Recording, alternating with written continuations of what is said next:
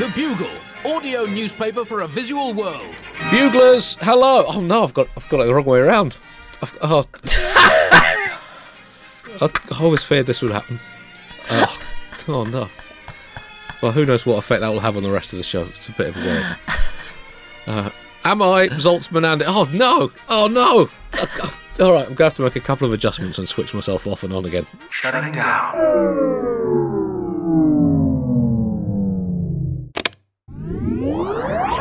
Hello, Buglers! We're back on track. Welcome to issue 4254 of The Bugle, audio newspaper for a visual world. It's the 21st of February 2023, and I am four-time Wimbledon champion Rod Laver.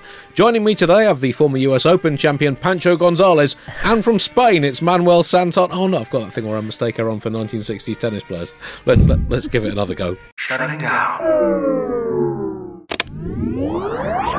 Hello, Buglers. I'm Andy Zaltzman. I think we're good this time. Welcome to issue 4254 of The Bugle. I am in the shed in London. Joining me this week from just up the road here in South London, it's Nish Kumar. Hello, Nish. Hello, Andy. Hello, Buglers. I will be maintaining the correct order of greetings. Good. That's just as it should be. How are you, Nish?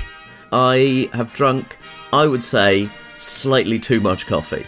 So, if people think I have a loud and annoying voice and I talk too quickly already, get ready. I'm f***ing jacked. So, I mean, when you say slightly too much, what are we talking about here? Because we're recording at midday UK time.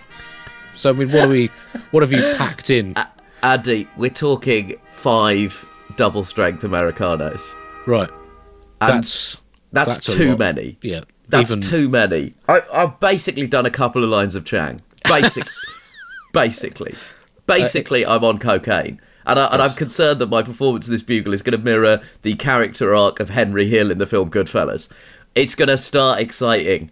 It's going to get really exciting in the middle, and then it's going to descend into a dark well of paranoia. I'm going to end this Bugle on the Witness Relocation Programme. Where are you getting your coffee from? Also joining us, and I've no idea how much caffeine is pumping through his bloodstream. From Mumbai, India, it's Anuvab Pal. Hello, Andy. Hello, Nish. How are you? Yeah, good. Thanks. Well, what's your caffeine stroke other addictive substance intake? It's much later in the afternoon, into the evening for Anuvab, so it's much more socially acceptable for him to have had the amount of caffeine I've had. Exactly. So I'll tell you what I've been inhaling. It's very different from what Nish has been inhaling. I've been inhaling asphalt and concrete. Oh, right. It was an early Oasis song, that, as well. Exactly. 1993, one of the early hits. Now, both of you and basically, the chord sequence is very similar to a Beatles song. But anyway, let's not dwell on that for too long. Look, both of you are observers of India, and I don't know if you've read about this, but basically India is undergoing the largest infrastructural development projects in history. So, under Prime Minister Modi, they've decided that nothing before this existed in India, so they have to build every road, bridge, and house imaginable at the same time. So if you travel around India, and last week I was in 3 different cities, India is one large construction site. The air quality index in Mumbai today is 400, which is the same air quality index of any city after an earthquake. Just to do this podcast, I'm not making this up, gentlemen, and I'm not doing this for comedy. Just to do this podcast, I had to go out on the road and request 3 different digging companies to stop digging. There are actually 5 around me. I requested 3 of them, and I'm not making this up. So I am well for tonight, and then I'm dead tomorrow. That's the power of the Bugle. We can interrupt infrastructure projects in India. That's the power of this podcast. Although I will say, interrupting any infrastructure projects or doing anything in India that might upset the BJP could result in the Bugle being investigated for tax affairs. Correct. Yes. On this day in 1848, Karl Marx and Friedrich Engels published the Communist Manifesto. What a manifesto that was. The original version, of course, not the director's cut extended version that some prominent communist leaders evidently managed to get hold of. The one with the extra bits about exterminating millions and millions of our own people and living in great palaces. Also, today is Pancake Day, Shrove Tuesday, the famous Christian festival commemorating the famous day when a teenage Jesus turned some eggs, milk and flour into a surprisingly convincing picture of the moon in all his early miracles. As always, a section of the Bugle going straight... As soon as you embarked on that, I was excited. As soon as you embarked on that, I was excited. You know, when you feel someone's like... I'm a huge watcher of Manchester United Football Club, and at the moment, when Marcus Rashford runs down the inside left of the opposition's defence, there's a real sense of excitement of somebody making an attack in an area in which they have huge strength. And you riffing on the theological origins of Pancake Day is Zaltzman. Oh. That is Zaltzman at his strongest. Yeah, I thought I could have taken it a bit longer. I just did a little kind of neat layoff, really, rather than the full powerful run into the box and slamming it into the top corner. I was really wondering, Nish, how Andy was going to bring history into a pancake. Well, there is history in everything, which brings us on to our section in the bin, which is a Make History section. We don't usually do this, but this is a paid-for promotional pull-out section by the International Anti-History League. Today, Tuesday, will quite literally be history by the time you listen to this, Buglers. And history, frankly, has had its chance, and it's proved that it brings nothing but anger, confusion and disappointment to this planet. And ask yourselves these questions. Do you find history overwhelmingly long, whether you think there's been 13 billion years of it, or just 6 short millennia, delete according to favourite book? Do you find it annoying that you can never truly and completely understand how we've got to where we've got to? Because, and I quote, too much shit has already happened for me to get my fucking head around. Herodotus, 433 BC. Do you find that history quite often tells you things that are really inconvenient and contradict what you like to tell yourself about the world you live in today? Well, it's quite possible that you work in politics. But why not then throw history in the bin? In this co-production between the Bugle and the Anti-History League, we are attempting to get rid of all history. It's mostly full of tragedy, suffering, failure, cruelty, exploitation, bastardry, shitheaditude, and Chris, you need to bleep the bleeps out here. Being absolute. Also, if you're one or more of white, male, well-off, religious, non-religious, or alive, the chances are that history does, could, or should make you feel a bit guilty about shit that happened then and how it influences shit that's happening now. So, we are trying to get rid of history, and to support the Make History campaign, for just £49 a month, you can help us remove all traces of history from initially the internet and then the entire world. And as a special promotion, you can nominate a single piece of history to remove instantly from the history books right now. Anivab, I know you're a big fan of history. What would you take out first of all in our efforts to expunge all traces of the known past and just make the world a happy place? If it's Indian history, the current government have already removed the British and the Mughals. So I'd have to go even further back. I think right. I'd have to remove the early sort of Turkish and Uzbek people that moved to India. So we'd have to go back to. All right, they've gone. Vasco da Gama, Anivab's coming for you. Exactly. I'd have to go as far as back as him. Yeah. But do you want an individual removed or a whole kingdom? Anything.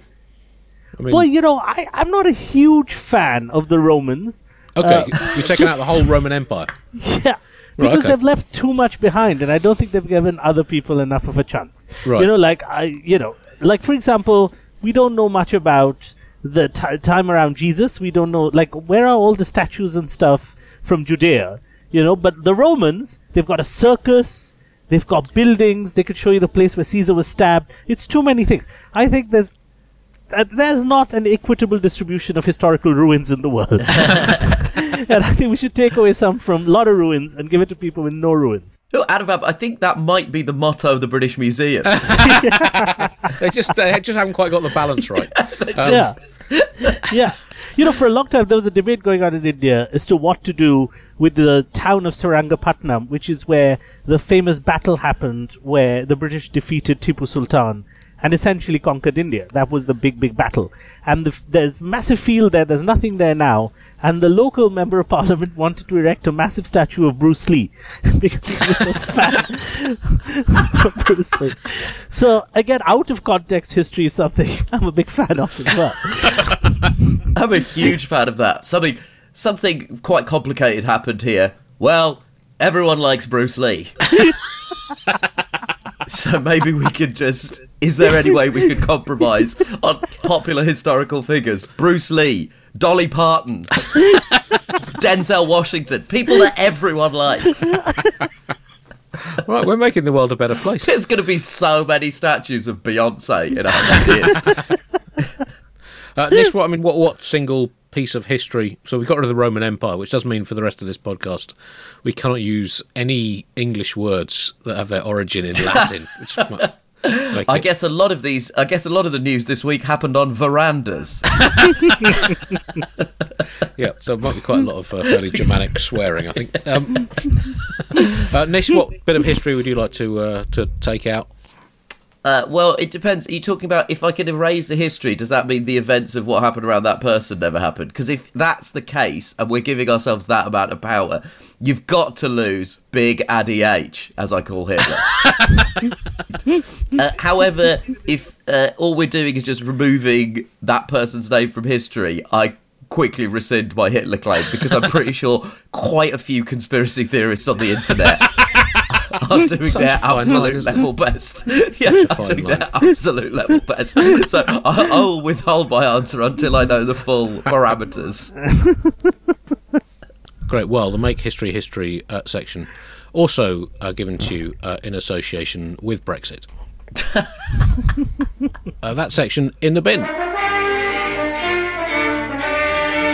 Top story this week. Well, this week brings the 1-year anniversary of Vladdy Pootles, the Kremlin Gremlin, the Moscow Megadick, getting his career high strop on and starting the Ukraine war, deciding to inflict untold chaos, bloodshed and misery on the people of Ukraine rather than just sort out his own self-image issues. It remains hard to believe, does it not, a year on, that someone who'd invaded Ukraine and Georgia and actively supported Bashar al-Assad in the Syrian war with barely a twitch of political condemnation or recrimination from the international community in return would invade Ukraine again. But he did. He did a year ago this week. And it's, I think, fair to say, it's not gone well for Putin. It's not gone well for humanity in general.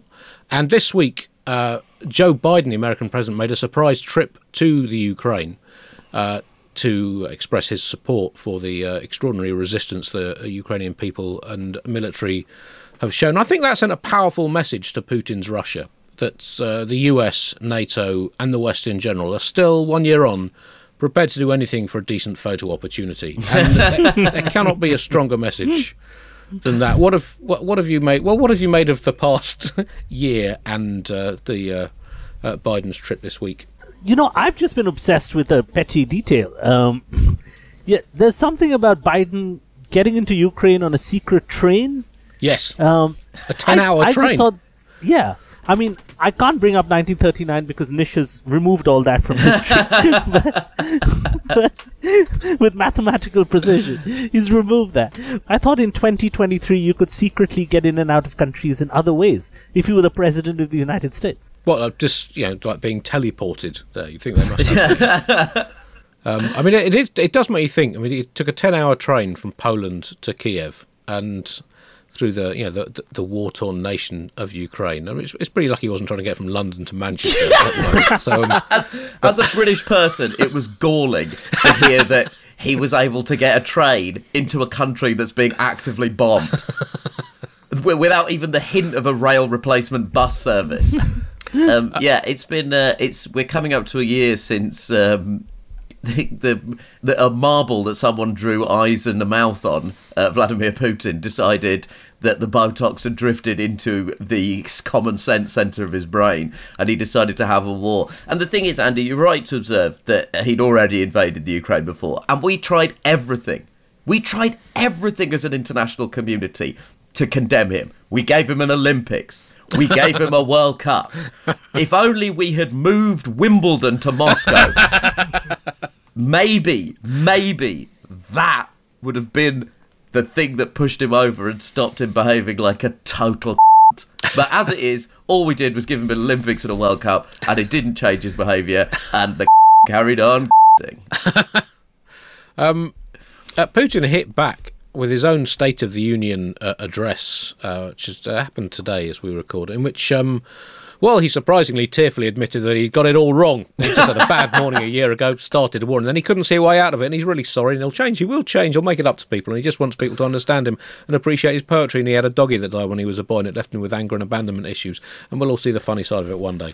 My Russian is a bit rusty, admittedly. But...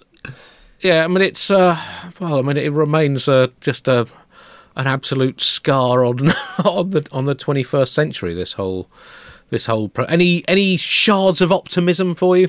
I mean, listen, the international community has actually, it does seem to have slightly woken up to the threat of Vladimir Putin that he poses to citizens all over the world, including in Russia.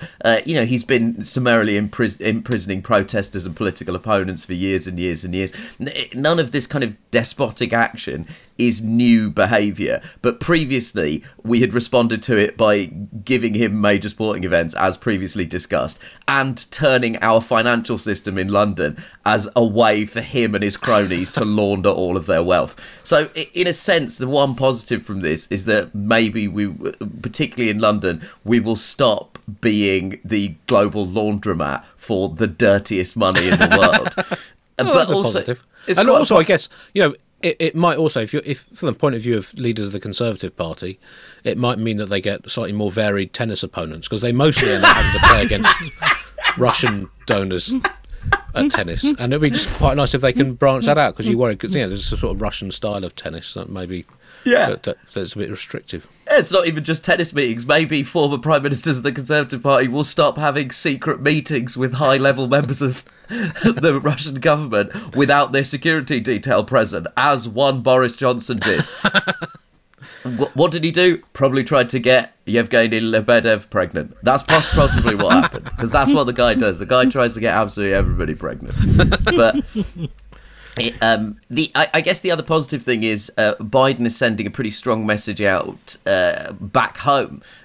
Because he did go there and said that he talked a lot about the war being not just about the freedom in Ukraine, but about freedom and the freedom of democracy at large. And he congratulated the Ukrainian people for stepping up in a way that few people ever have in the past, whilst emphasising that there was a broad bipartisan support in Washington for the Ukrainian cause. And there is a broad bipartisan support for the Ukrainian cause, as long as you don't include a massive chunk of the Republican Party. It feels slightly like this trip was as much about sending a message to the Ukrainian people as it was about sending a message to the American government, because the Republican Party, large sections of it, have voiced quite strident opposition to America sending any kind of weaponry to Ukrainians. And this week, Biden obviously made his visit, and on Twitter, Marjorie Taylor Greene, who is the congresswoman who represents the congressional district, I believe that's known as the mid-15th century,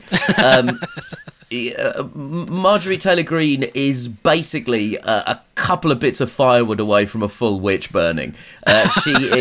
She absolutely would.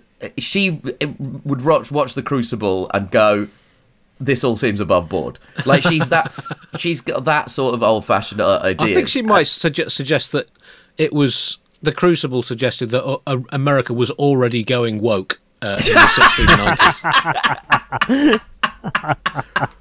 Just a bit easy, frankly. She responded to Biden's, the official POTUS Twitter account, tweeting pictures of Biden and Zelensky on his Ukrainian visit. She quote tweeted that and said this: "Impeach Biden or give us a national divorce."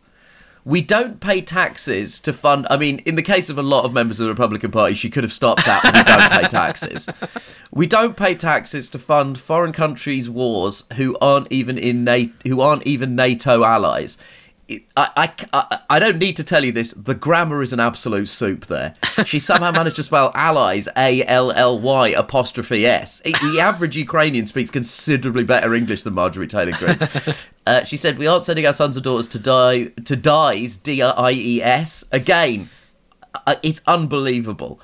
We aren't sending our sons and daughters to dies for foreign borders and foreign, in inverted commas, democracy. America is broke, criminal cutters and cartels reign, and you're a fool. The two things I take away from this are...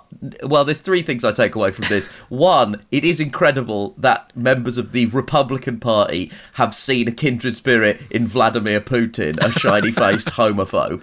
But... it is also incredible that she used the phrase national divorce, because I believe America did attempt a national divorce.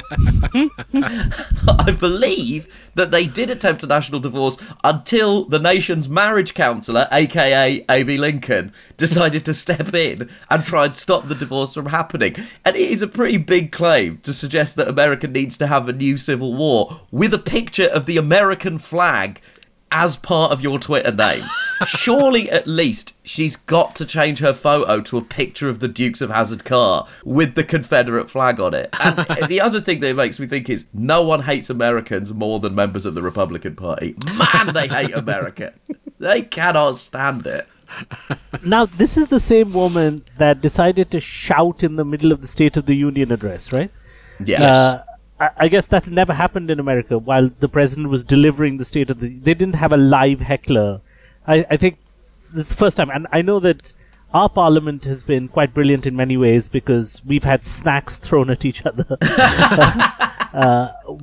the 90s, we had all-out brawls. We had sacks of cash being sort of thrown to show that there's corruption. But there were Indian members of parliament who congratulated Marjorie Taylor Greene because finally she said the world's biggest democracy has met the world's oldest democracy.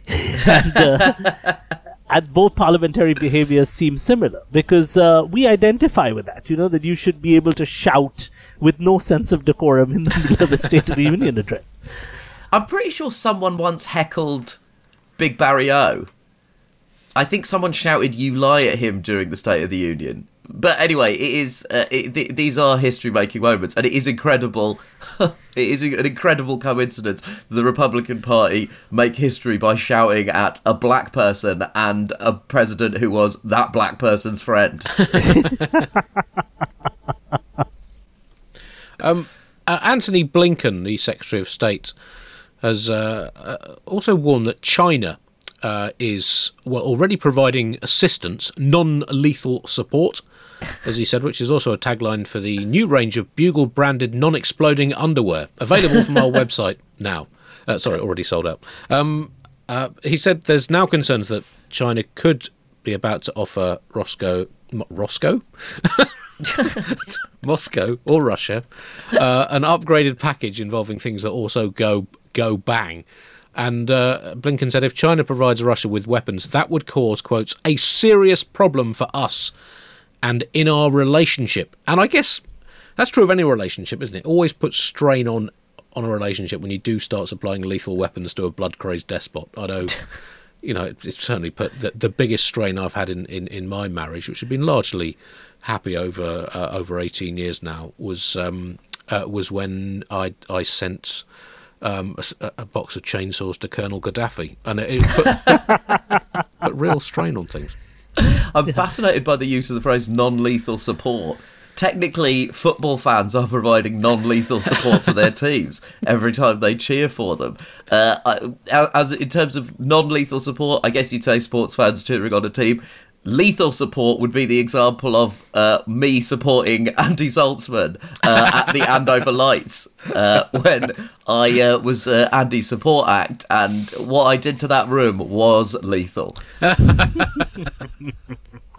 Now, listen, I just have a quick question about world wars. I've been thinking about world wars a lot. Yeah. And, the last nice one we had in the 1930s, apparently they had a bunch of months of something called a phony war. So just like what's going on now, I guess they started a war and then over winter they did nothing. And then they started another war in the summer. And a lot of people are saying that this sort of thing might be what Putin is doing now.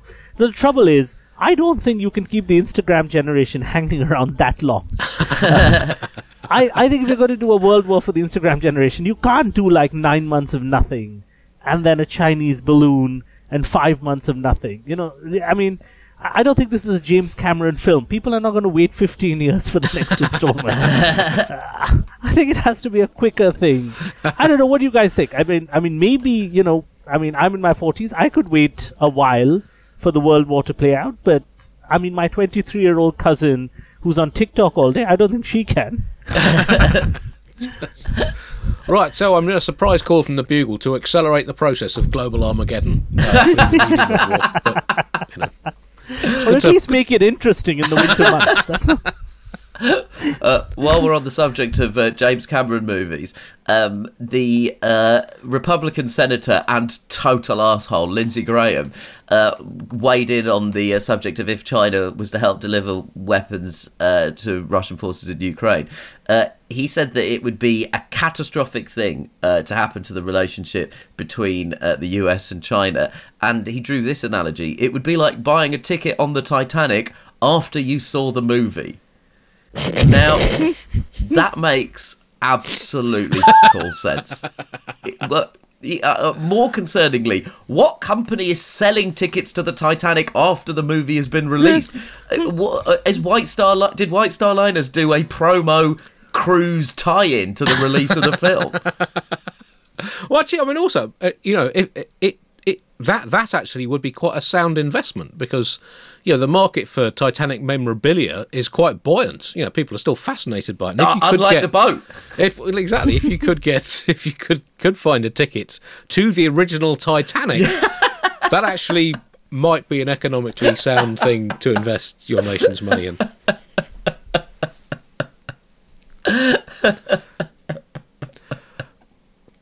It's probably better than going on an actual cruise.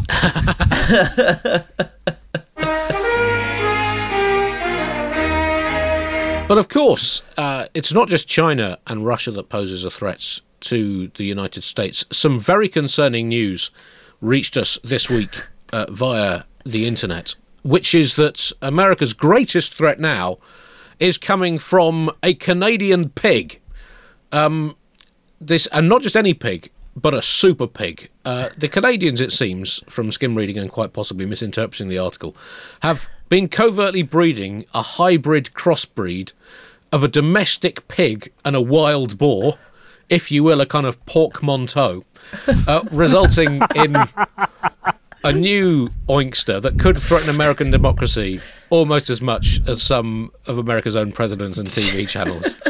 This is a huge concern, isn't it? That these pigs could infiltrate America, join the ranks of wild pigs in America, which there are apparently over 6 million. This Canadian super pig apparently can build snow caves to survive harsh winters. And if you give them enough time and a bit of funding, they could probably break into bank vaults, work undercover as an actuary, and probably play tennis to a high level. These animals are described as being like a cross between Albert Einstein and a 1980s French rugby player. Not in those terms. They're described as incredibly intelligent and highly elusive. And I mean, where now for America? It's under all these threats, and now there's this potential invasion of feral, ice hockey-obsessed Canadian hybrid pigs. What is America going to do about this? I have to say, the first thing I thought when I saw this headline was, wow, the Marvel Cinematic Universe is really plumbing some obscure back catalogue comic characters. Now that they've reached Super Pig, I think we're in real trouble here. I also am fascinated by the use of the phrase elusive to describe a pig. Because if there's one phrase I do not associate with pigs, it's elusive. There's definitely very few occasions I've gone, whoa, that pig got away from me. My God. It's like James Bond starring Babe. It's unbelievable. But they are doing quite a lot of damage. The wild or feral pigs cause about $1.5 billion worth of damage every single year, and the pigs are also creating competition for food in the wild because they're accomplished predators. Again, these are not words that I associate with pigs, unless Babe 3 is going to be a very, very dark and brutal horror movie. It is a huge worry, and just to put that sum of money in context, $1.5 billion a year of damage caused by wild pigs in America already.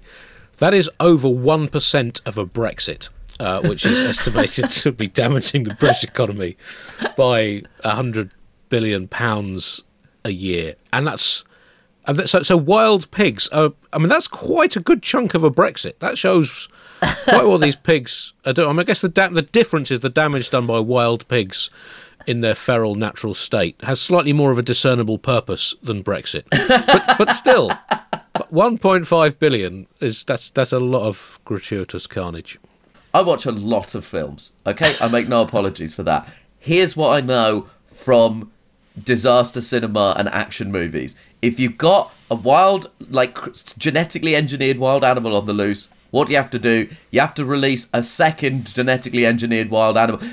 We are simply in the opening act of Godzilla vs. Kong. And what I suggest we now do is try and get a lion to a dog and make a mega dog.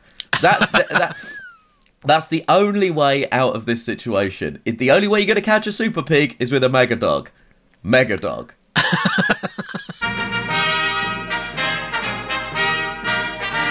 India news now, and this is a story that we hinted at earlier on. Tax officials have raided the BBC offices in Delhi and Mumbai.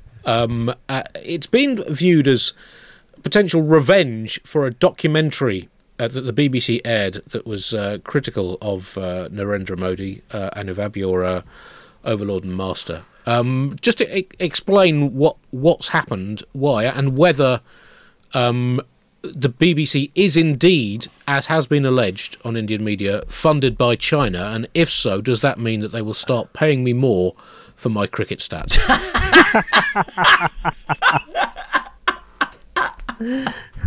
Yes, is the answer. Yes. Oh, good. Yeah. That's the one-word answer. Now, look, I really don't know what this Guardian article is going on about. There's a headline in various British newspapers. There's an opinion column in The Guardian this week from a gentleman called Keenan Malik, who says, India enjoyed a free and vibrant media, and now Narendra Modi's brazen attacks are a catastrophe. So the BBC did 2 documentaries on Prime Minister Modi, who apparently in the year 2002 was responsible for some small bits of genocide. The Supreme Court let him go, so I don't know what the people are talking about. So he was freed. But there were some human rights reports and rubbish like that saying he was guilty.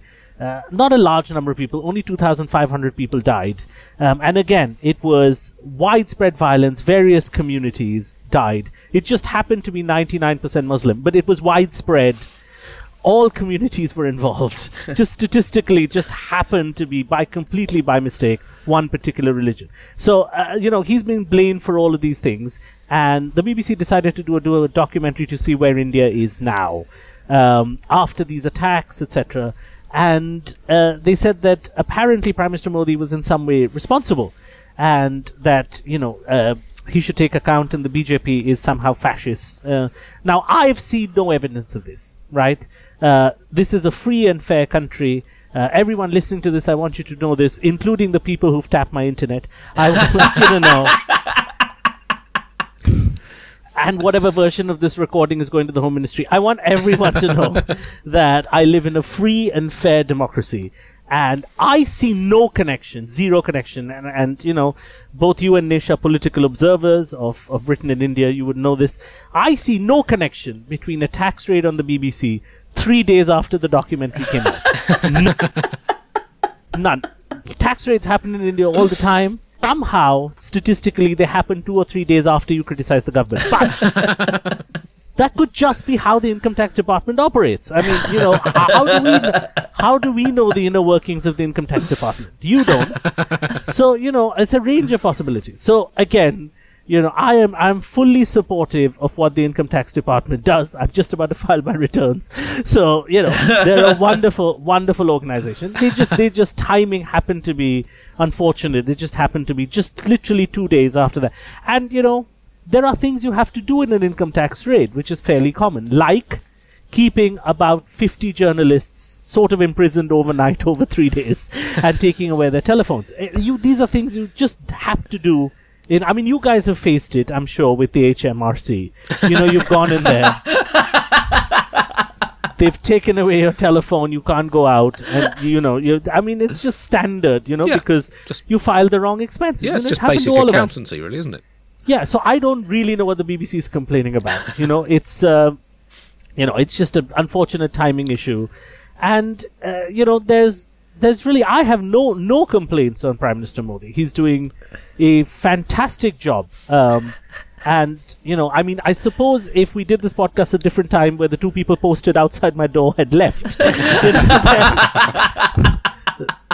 then perhaps we could have a different discussion. But currently, I really don't know what the fracas is all about.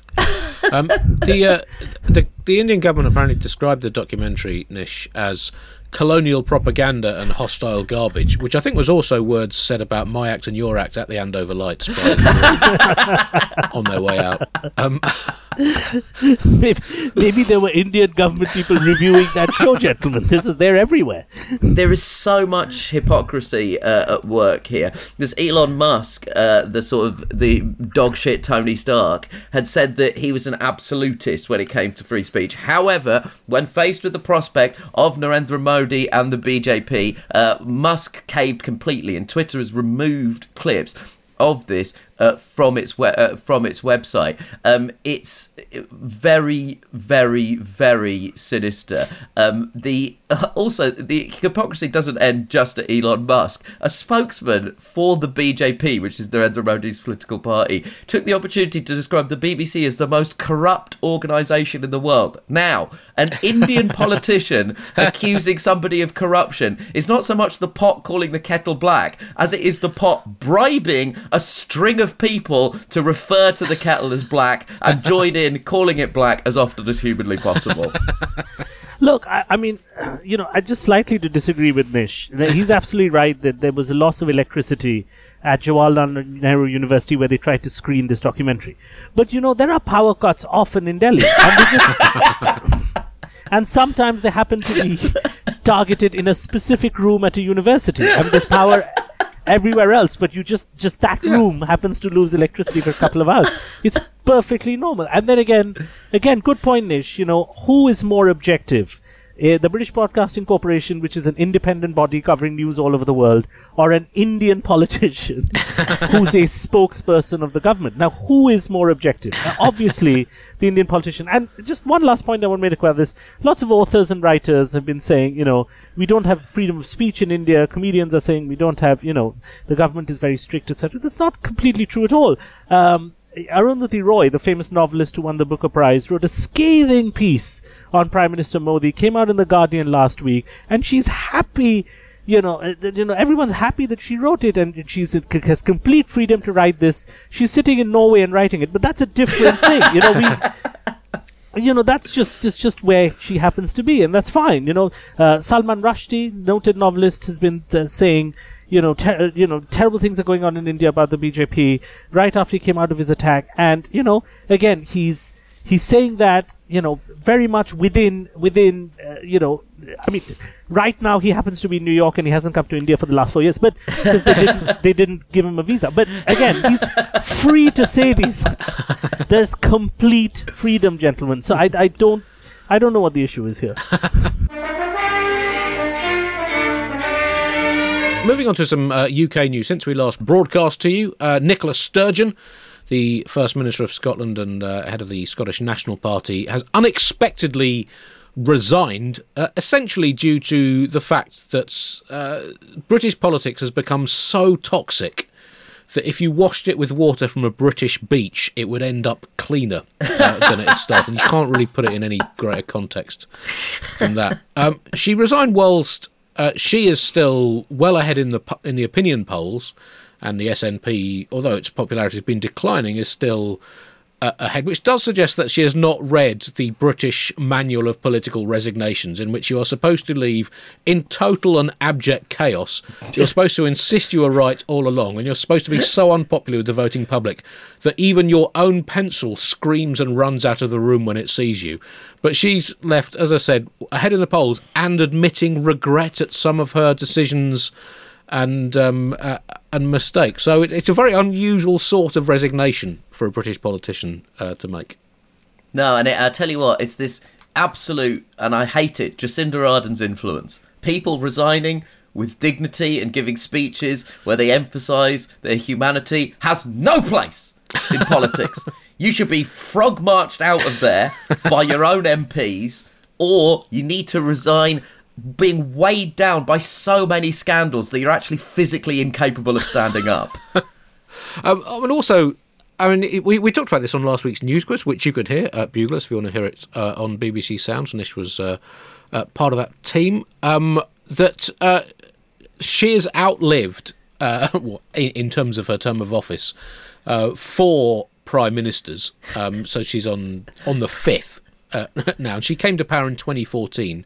The only possible explanation is that in 2014 she went into an antique shop, she bought a magic lamp, she rubbed it, and she was granted 3 wishes by a genie. She asked firstly for an infinite supply of red suits, secondly for an invisible triceratops to accompany her wherever she goes, obviously she got those 2, and thirdly to stay as First Minister of Scotland while there were 5 different Prime Ministers in Westminster. Now, on the basis of how many Prime Ministers there had been up to 2014, she should have been in power until about the year 2040 rather than 2023. As has been. She also called on politicians, this kind of concept, this kind of how toxic and confrontational politics has become. She's called on politicians to reach across the divide. But the problem is, we're in the 2020s, and when politicians reach across the divide, it's generally so that they can extend a middle finger to whoever is on the other side of that divide. I'm always interested in, these wonderful sort of leaders who, like Jacinda Ardern, I think her farewell speech, she said she didn't have enough left in the tank. And Nicola Sturgeon, her speech said, I've spent a lot of time on Nicola Sturgeon, the politician. I'm now interested in the person. There aren't enough men politicians with graceful speeches. But first of all, they don't seem to leave. And when they leave, it's always, I'm sorry, those were not my pants. It's all stuff like that. Douglas Ross, the leader of the Scottish Conservatives, that's the Conservatives, the Conservative Party in Scotland, accused Sturgeon of presiding over a decade of division and decay. Now, that's a Conservative accusing another politician of presiding over division and decay. Now, of course, it's quite possible that he meant this as a rare compliment from a Conservative politician to an opponent, but it's also equally possible that that distant sound you can hear is the concept of irony just disappearing down the plug hole of politics. He accused Sturgeon also of governing in her party's interests rather than the country's, and said that she'd left the nation in a state of paralysis due to the toxic legacy of a referendum. That is a Conservative making those allegations. Irony, you will be much missed, but you are now dead.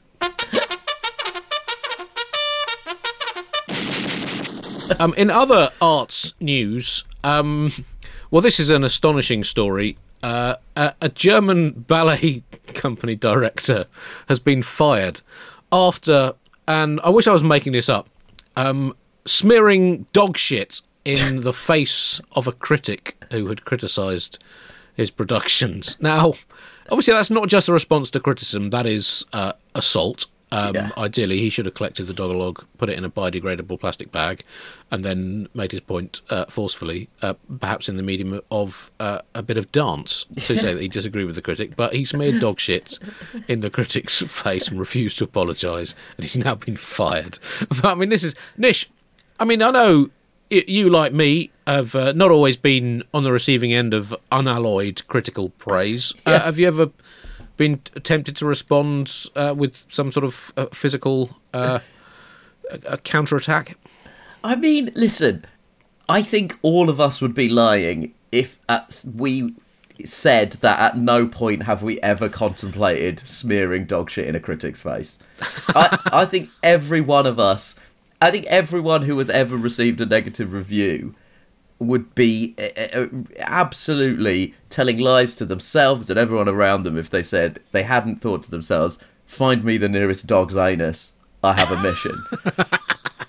But here's the thing. Crucially, you give it 5 seconds and you go, oh, that would be wholly inappropriate.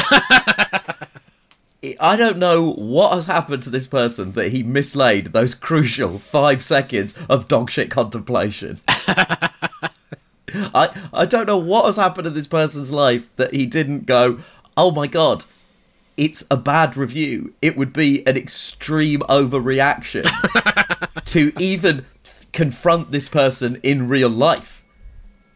Well, I don't know, gentlemen. I mean, I feel like it's done quite a lot for ballet audiences. This might get people back to watching ballet again, you know? I think some physical violence is necessary when audiences are dwindling. You know, I think. I mean, I'd just like to bring up the playwright Henry Gibson in this instance.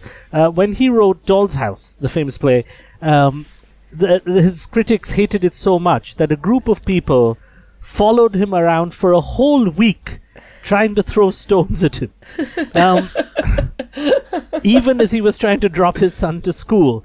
Now, that group of people that hated the play so much dwindled but never went away. So even on the 7th day, there were still 5 or 6 people trying to throw stones at him. That's how much they hated the play. And I think it's done a lot for Doll's House, the play. It's still produced.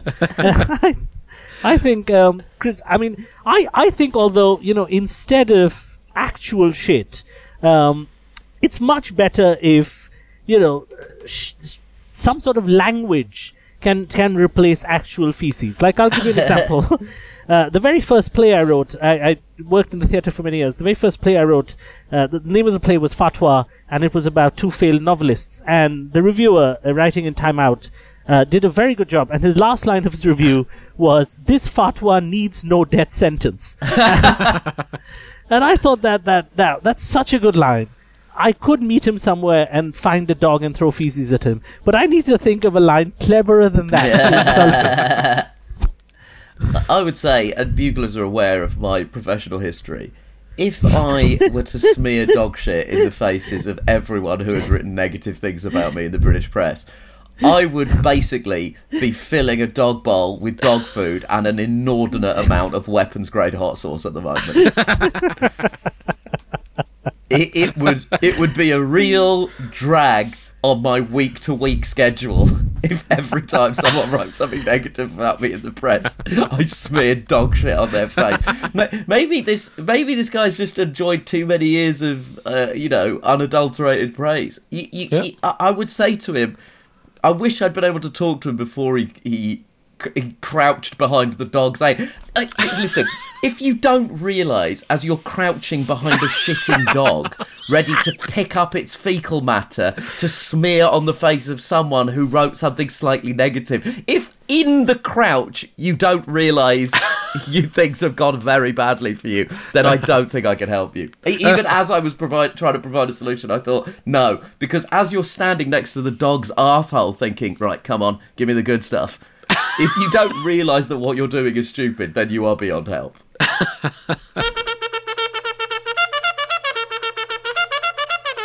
Well, that brings us to the end of this week's Bugle. We have to wrap this up quickly because it's Tuesday afternoon and I have to go and humiliate Nish on the football. Well, Nish and I have to go and play football together down in Crystal Palace. Anything to plug before we go?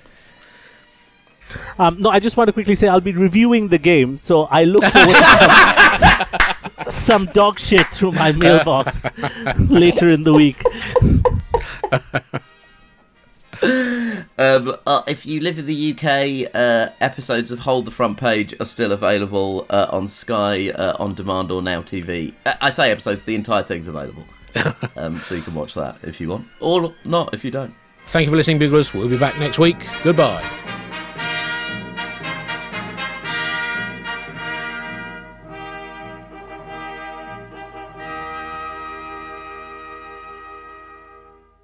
Hi, it's producer Chris from The Bugle here. Did you know that I have a new series of my podcast, Richie Firth Travel Hacker, out now? It's the show where Richie Firth and I talk about how to make travel better in our very special way. In this series, we discuss Lime bikes, Teslas, the London Overground, and a whole bunch of other random stuff that possibly involves wheels or tracks or engines of some variety. God, what a hot sell this is. I mean, you must be so excited. Listen now.